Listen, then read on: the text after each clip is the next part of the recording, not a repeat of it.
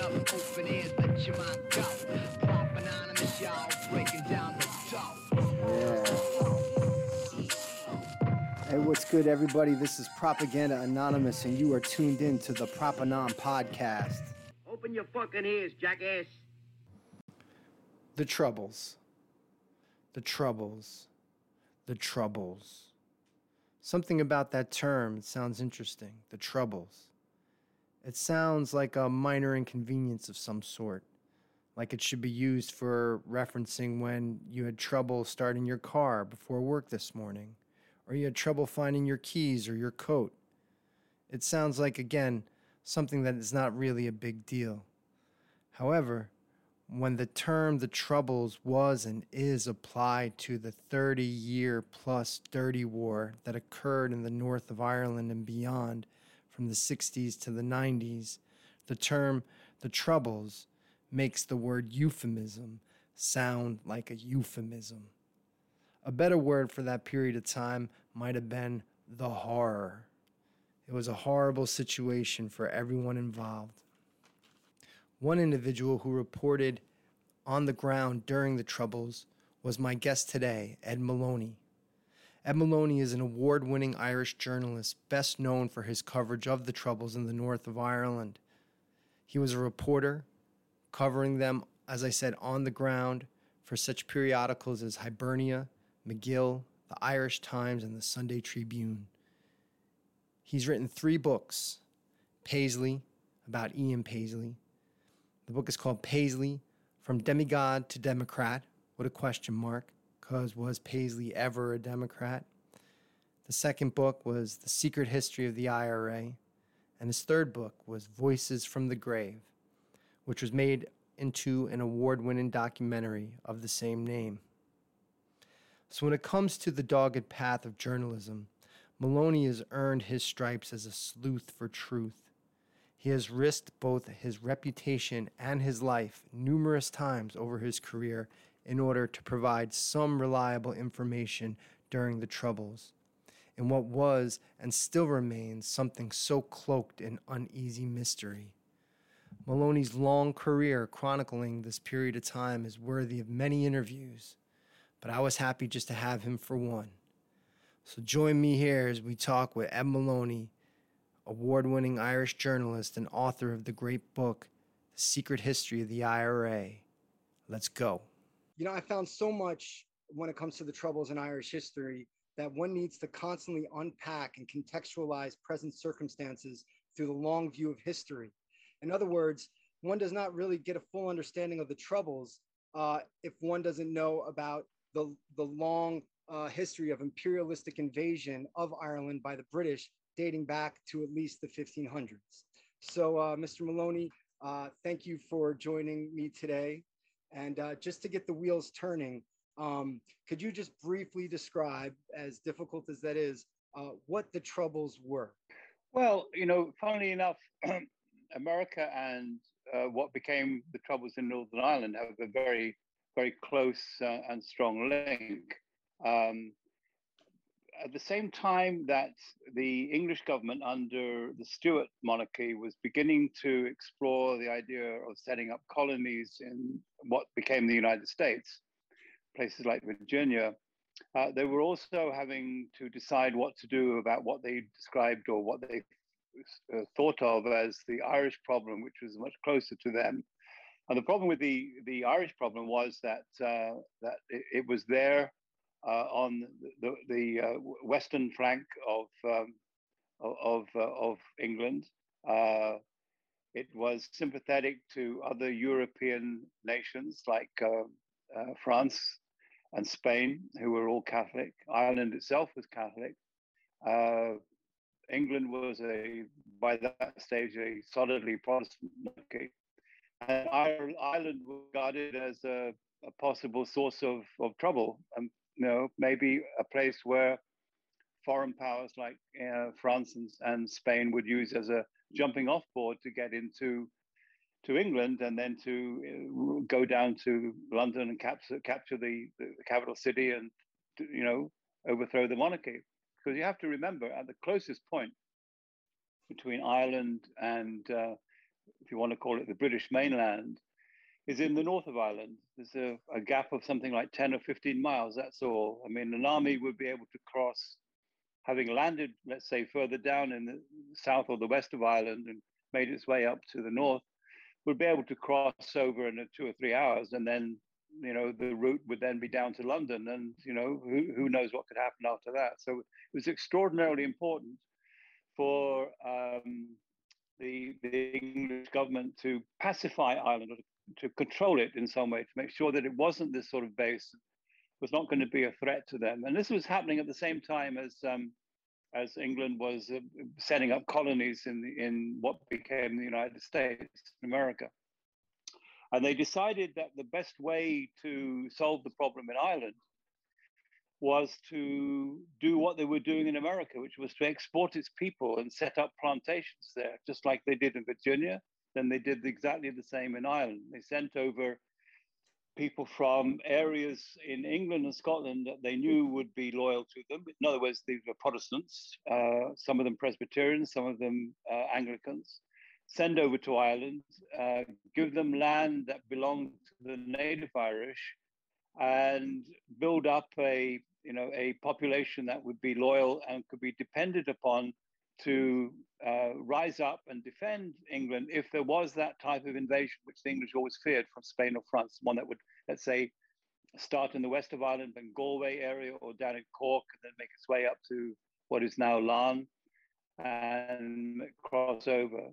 Well, if they had this plantation there, this plantation of people, then they could at least hold that invasion long enough to mobilize against it.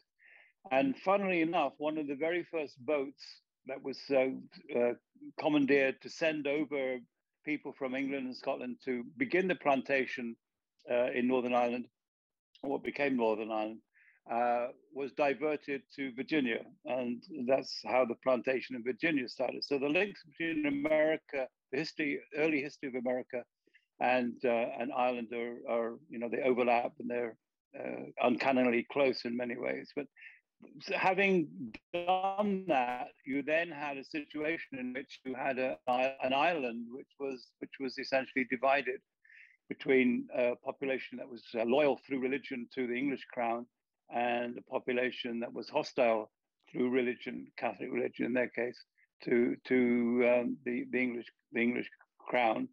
And you had the basis there of a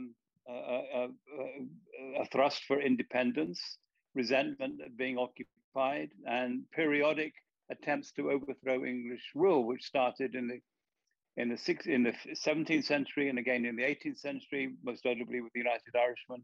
Again in the middle of the 19th century, this time with American help, the Fenians. Again in 1916, 1921. Ireland was then partitioned. The solution to the problem, as far as the English was concerned, and they more or less got their way, was to divide Ireland into two parts. One where you would have the native Irish who would be able to control their own areas, but the north would remain under British control. And you therefore would have still that buffer against any mischief making in the direction of England. That settlement, that solution in quote marks, lasted until the latter part of the 1960s, when you had a rising new burgeoning Catholic young population, the product of the welfare state that had been created in England, and which obviously was applied elsewhere after the war, after the Second World War. The welfare state, free education, university education.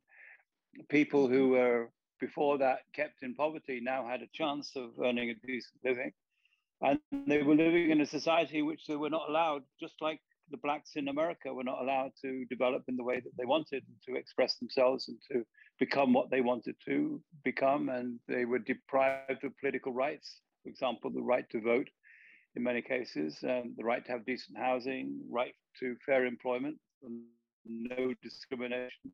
So similar sort of, you know, demands, and I wouldn't want to make the comparisons, you know, all that closely to the black experience in America, which was much, much worse than anything that happened in Ireland.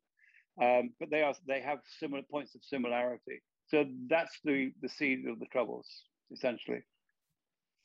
Thank you for that. And of course, there are so many other things in that history that deserve further unpacking and explanation, which again, you do that throughout your work. So again, I encourage listeners to check out Mr. Moloney's work. But that very quick recapitulation of Irish history into the Troubles. In speaking about your book, The Secret History of the IRA, you chose to open, which is about the Troubles, right?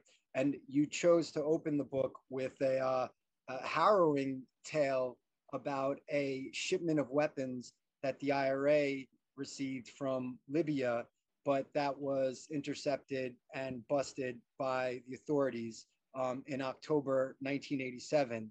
A ship called the Exxon.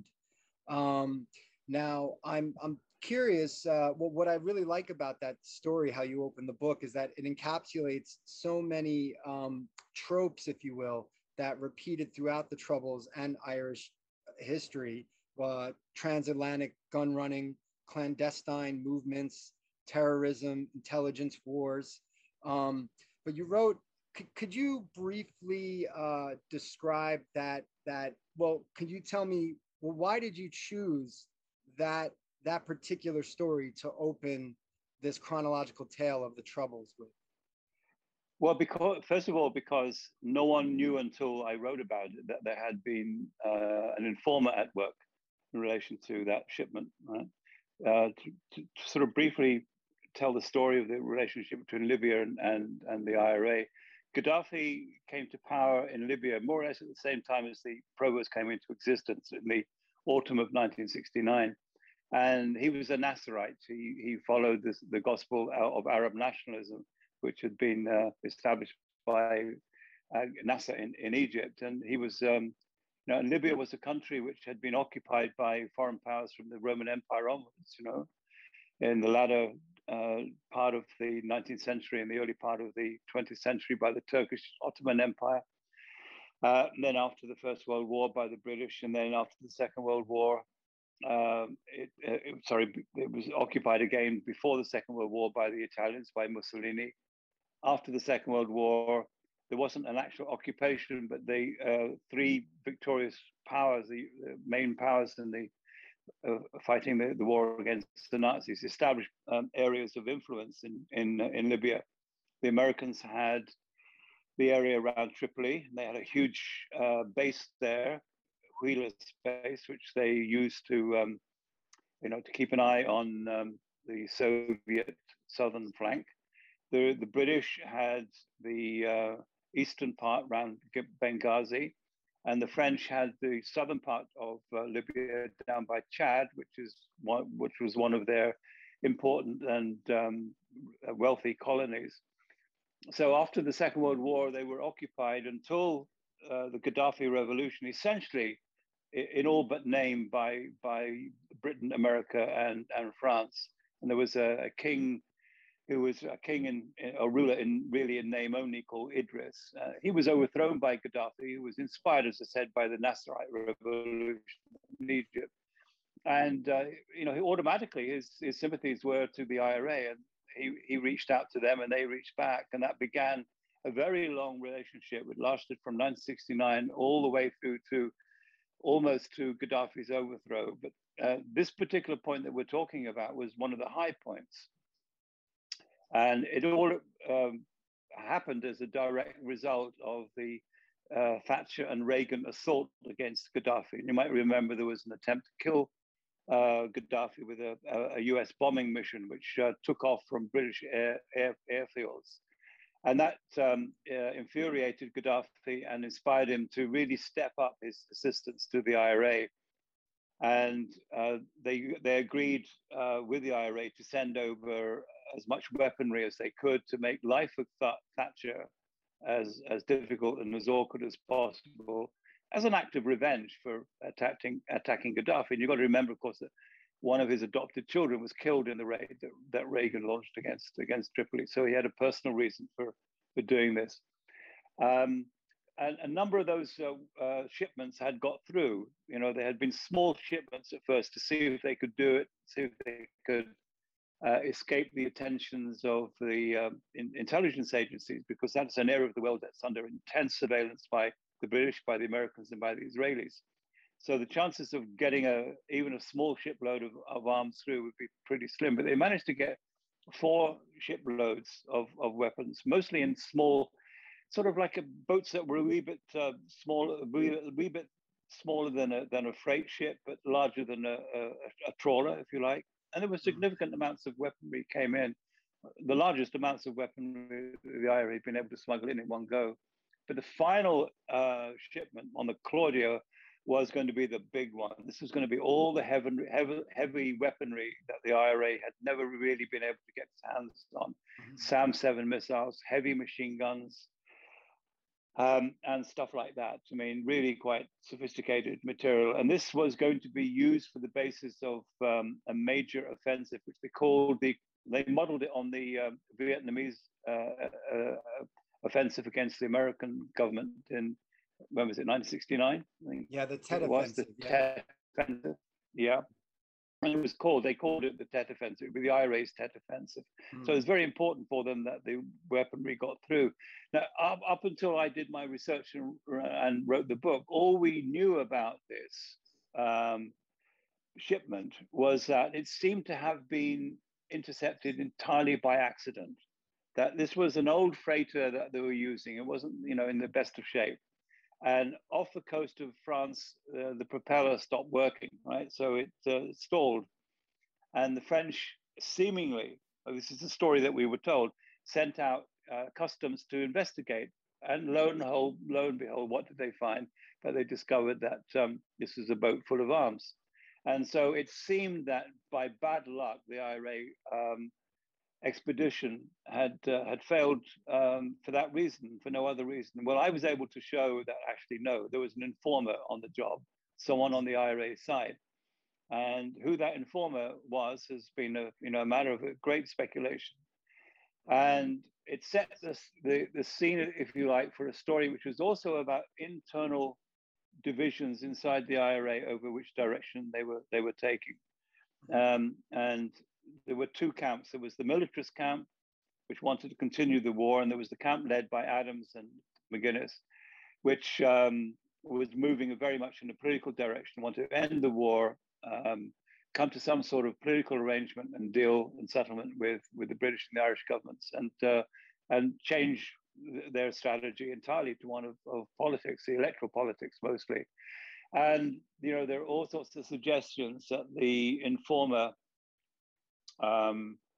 came from that side of the IRA, if you like. That the information was passed on to the British in some way by that side of the debate inside the IRA. So I thought it was very, very important to establish, first of all, that the accent was not lost by chance or by mischance or by accident or by mechanical failure or anything like that, but it had been lost because there'd been a traitor inside the IRA who had told the authorities about the British authorities about what was happening, and that set the scene for what became a very, very complex and still debated story about how the IRA ended its war, how the peace process in Ireland happened, and what the truth was. So that's why I began the book with that. First of all, it was a story no one had heard before. Secondly, it was of huge importance in framing the rest of the story, which was about the end of the IRA's campaign. Yeah, it was a great beginning. And let's talk about that a little bit. This revelation and the continued revelations of the fact that the IRA had been, especially towards the end, completely saturated with informers and agents of different organizations, from MI5 to Special Branch to the Irish police, even the FBI. I mean, there were even some East Germans who one time wanted to infiltrate the IRA to get information and stuff like that, like entering this clandestine world. The whereby 1988, you mentioned one time that was it 1 in 3 or 1 in 4 IRA members were agents of some kind towards the end. Well, that's an estimate that I've seen. But can I just say one thing, by the way? I noticed you held up the book there. That is the very first edition. Yes. There's a second edition. There's a second edition of the book, okay. which includes stuff that I was not able, for all sorts of source reasons, to include in that edition. So if people want to like a fuller story, and also about the exon, because there was stuff about the exon I couldn't use in the first edition, which I did in the second edition. Okay. Mm-hmm. They should look for the second edition rather than the first edition. Okay. Okay. Sorry, what was your question again? What was your question again? Yeah, it was basically so let's look at this notion of the informers then within the IRA, right? And as you mentioned about the Exxon story, no one ever really found out exactly who that particular informer was, but they had inclinations that perhaps it was coming from Northern Command, right? Somewhere in Northern Command. Possibly higher than that. Who knows? I mean, the details about the Exxon and the Libyan adventure were supposed to be, at the very, very top of the IRA. This was an operation that was being run primarily by the Army Council, which is the ruling body, 7 men and a few other people who are seconded to the Army Council. Maybe, 9 people altogether, mostly men. But, the IRA being the IRA and being very gossipy and what have you, a lot of people knew something was happening at the same time, But you've got to remember, this was a war that had been going on for an awful long time. By that stage, this was 1987. The war was already like nearly 20 years old by that stage. Well, you run an organization like that for 20 years. You're hang on a second. Let me just kill this. No problem. Okay. You're bound to have an informer problem, and to give an example of how bad it was, at quite an early stage in the IRA's development, after the first couple of years of hang on, sorry about this. No problem. There we are. After the first couple of years or so of the IRA's campaign, it was really, it really wasn't. They thought the war was only going to last 2 or 3 years, and they would either win or they would lose. But then they ended up having to fight this very, very long war. And once they realized that, people particularly like Jerry Adams, realized, you needed to have a mechanism inside the IRA to counter efforts by the British to infiltrate you, right? Through either MI5, which is the sort of equivalent of the FBI in Britain, except it's more secret, or the police special branch. I don't know if there's an equivalent to that in the United States, but this is the police force in Britain and also in Ireland, which is entirely political and mostly is dealing with what they regard as subversives and what have you. And they're almost like a separate police force, and like a secret police, if you like, okay? So these people were hell-bent on infiltrating you and causing you as much damage as possible. And so they set up a unit inside the IRA to monitor the informer problem, to seek out informers, to catch them and kill them, and counter as much as they could the counterintelligence efforts of the British and the Irish governments.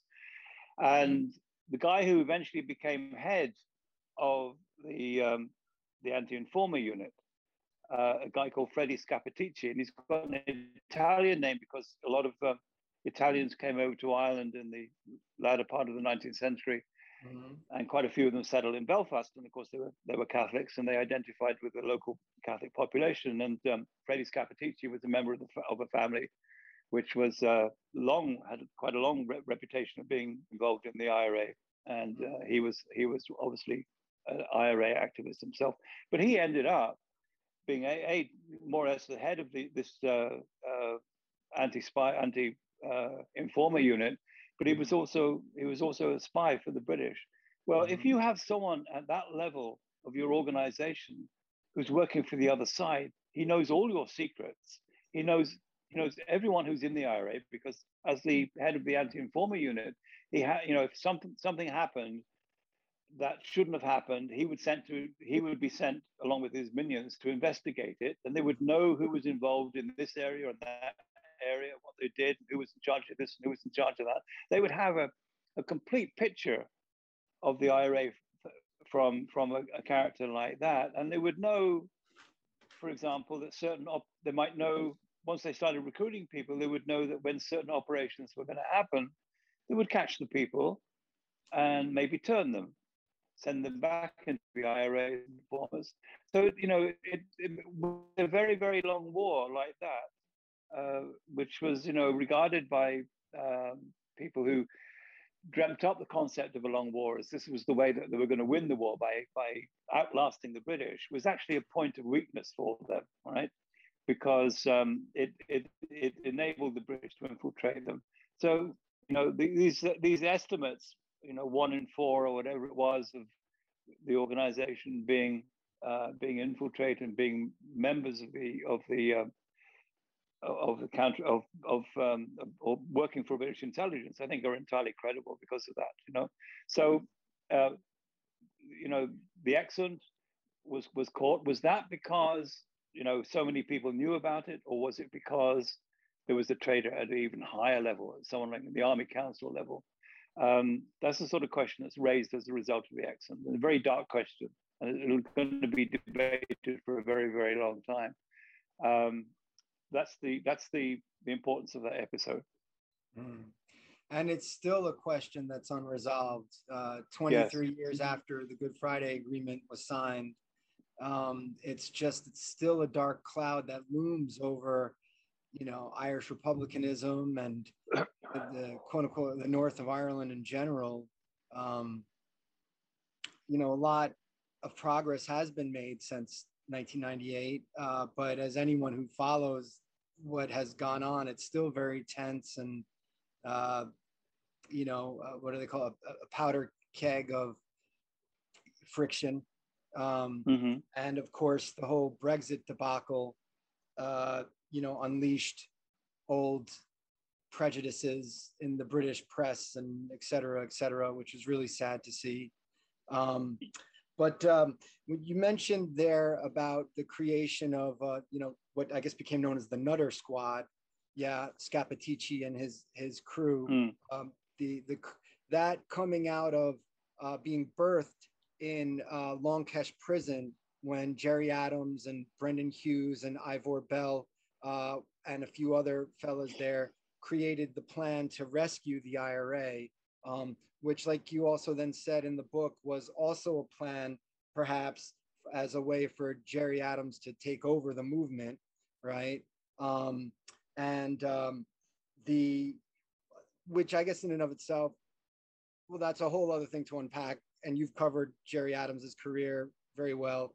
But just to give a ground to that plan, that's where they created the active service unit plan, which consisted of, as you wrote, small secret 3 or 4 men cells that the operators, the on the ground people didn't really know about other cells, which was different than the past, which was full of large battalions and flying companies and things, flying columns and stuff like that. And Adams specifically created this plan of basically a top-down sort of panopticon knowledge, like a pyramid, where every cell would know about what they were doing. They get information from the top, but they wouldn't know about what other stuff's happening outside. Yet those on the Army Council would know everything. And then some, like the squad, the Nutter Squad, were able to, that ASU was able to move freely through all the other ASUs and get all the information they wanted. Yeah. Is that correct? Is that a good way to Yeah, say? except, in practice, it didn't quite work out like that because although the theory was good that you have these secret cells and no one else would know who was in the cell except the cell members and so on and so forth. Belfast is a very small town, really, and the north of Ireland is a very small place. And the number of people who are actually involved in the IRA is not great in number. It's never more than 200 or 300 at the most. Really, it'd be like they were the sort of the peak of the iceberg, and the rest of the iceberg was under the water, admittedly. But everyone knew who was in the IRA in these areas. So even if you set up something that's supposed to be super secret, it wouldn't be super secret for very long. And indeed, that was one of the problems. It sounded great in theory, but in practice, it didn't really work out very well. Right. So it was just too easy to penetrate then with the top-down structure like that. Yeah, at the same time, though, it took a long time for the British to get on top of the IRA, and this is really quite remarkable because it's such a small place, really, and the population is very small, the geographical area is very small, and yet it took the British so long to get a real handle on it, and that's quite remarkable, really, when you think about it, Right on. So swerving back over to Gaddafi for a moment, since his death, obviously more has come out about how much wheeling and dealing this guy did on the international level, right? Even though he wanted to wage war and kill Thatcher and take down the British Empire, only a few years after him giving all these weapons to the IRA, he made nice with the British in the early to mid 90s. And then part of his deal with the British was he handed over all the information that he got from the IRA to the British. Mm-hmm. You think that played any part in helping the British eventually kind of basically? Well, you got to, but at the same time as Gaddafi was playing nice to the British, so was the IRA. I mean, Blair was jetting over to Tripoli to sit in Gaddafi's tent and sip coffee, and the next week he'd be hosting Jerry Adams and Martin McGuinness in Downing Street. So what's the difference? Yeah, sure. I mean, the Libyans obviously they told the British a lot of what they'd done. They gave them a full manifest of the arms that they had sent over, right? So the British knew when it came to decommissioning whether the IRA had given everything up or not, which is very important for them. Okay, the IRA, one of the conditions that the Libyans imposed at the start of the Exxon adventure or chapter, if you want to call it, was that all of those involved, a small number of people who were involved in going over to Libya and choosing the weaponry and making the logistical arrangements with the Libyans, they had to hand over all their IDs and passports, what have you, to the Libyans, who obviously photocopied them.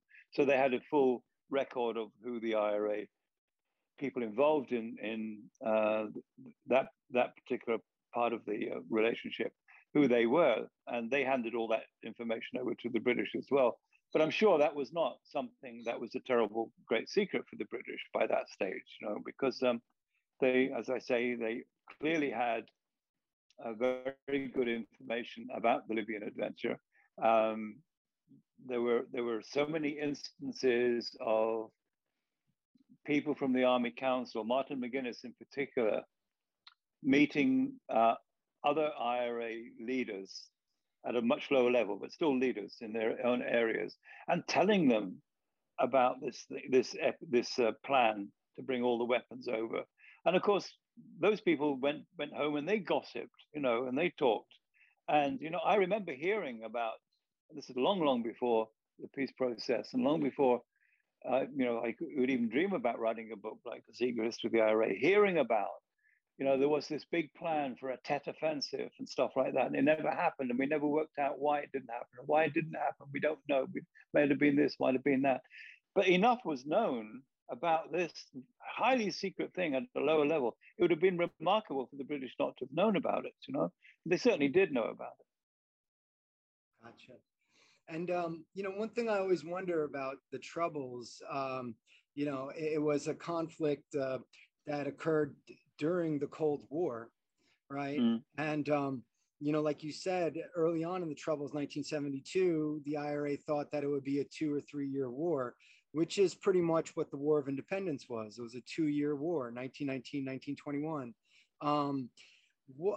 I just kind of wonder about what sort of overlying effect that this Cold War mentality that has basically this clandestine approach to everything that has happened since World War II, what sort of effect that had on the Troubles, And So what in do you other mean words, now? well, so for instance, where was the CIA during all this stuff? The FBI in America, they were always supposedly they were monitoring the Irish Republicans even before further back than the late 70s, right? The Irish Republicans have been monitored in America since the 1940s. I have notes from J. Edgar Hoover, sending word to British intelligence about monitoring Irish Republicans in America since the 40s. Mm. We know that the Mm. feds have been on the case. But where has the CIA been during all of this stuff? I wonder. Where's Guy who? The CIA, the Central Intelligence Agency. What were they doing during this whole time?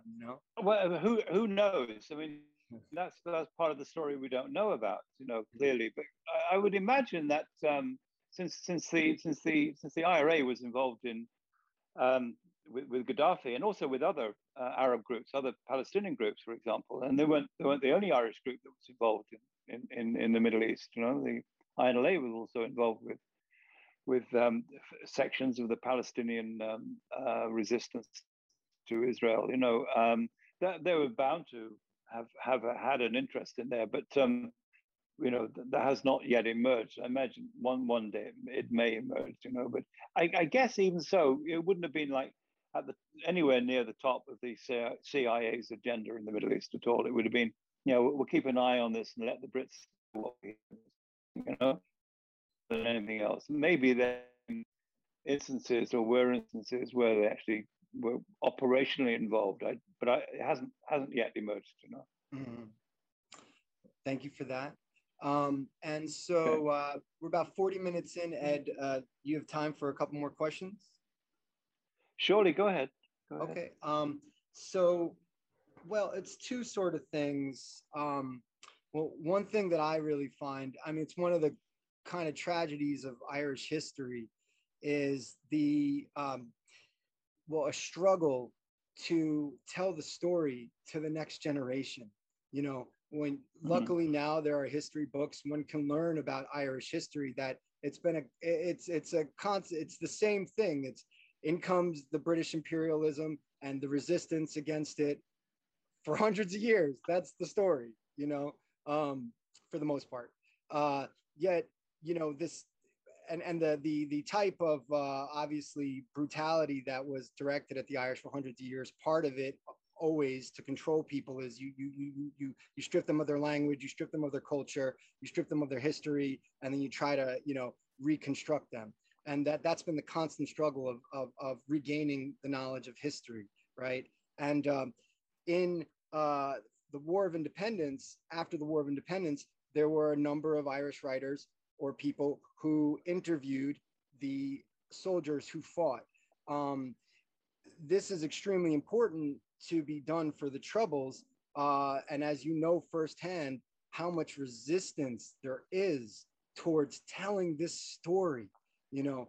Why is that? Why is there still, it's to the point where even, older Irish Republicans won't even tell the younger generation details because they don't want to get in trouble still, So what is the struggle to just tell Irish history, this brand of Irish history? Well, as you say, there are people opposed to that, right? There are the authorities, as you know from the Boston College story, right, move against people who tell their stories and try to prosecute them. But they're not the only ones who are, resisting this idea of truth telling and what have you. The IRA leadership itself is adamantly opposed to people doing this sort of stuff. I mean, Jerry Adams has created an entire fiction about his own life. He's never been in the IRA. That's his version of events. But somehow he managed to be this person of extraordinary influence. The truth is, of course, he was near or at the top of the IRA for most of the time that he was involved, from the 1968, 69 onwards. So there's a disapproval there. Disapproval from the point of view that if you turn a blind eye to people telling their own stories, well, how can you control that? Because goodness knows where it will end up. There might be bits and pieces of stories that you would rather were never told. And I'm given one example tonight, which is the whole story about the Exxon, the whole story about informers and stuff like that. One of the dark theories about the informers is that it actually suited people in the leadership in the IRA to have informers like that. Okay, because if you wanted to move the IRA in a more political, non-military direction, then it's served your interest to undermine the military campaign, for example, right? These are very dangerous thoughts to have if you're in an organization like that. And so they are squashed. They are prevented from telling their stories and disapproved of, if they do, and get into all sorts of trouble if they do. I mean, one of the great things that we were worried about doing the Boston College thing was that it wasn't so much that the British would find out about it, it was that the provost would find out about it, And if the provost found out what we were doing, then they would hunt these people out and kill them, The British might try to put them in jail, but the provost would kill them. That was the problem, Funnily enough, the loyalists didn't have that problem at all. They didn't really care that much. But on the Republican side, which led me to believe actually that the Provo leadership had much more to hide in terms of their own history and their own doings than the loyalists had, which I think is true. So lastly, where are we at today? Where is what's the vibe of Irish republicanism in Ireland, America, England today? What do you foresee? What do you foresee? Well, I don't know. We're at one of these points where we don't know. We don't know where it's going to.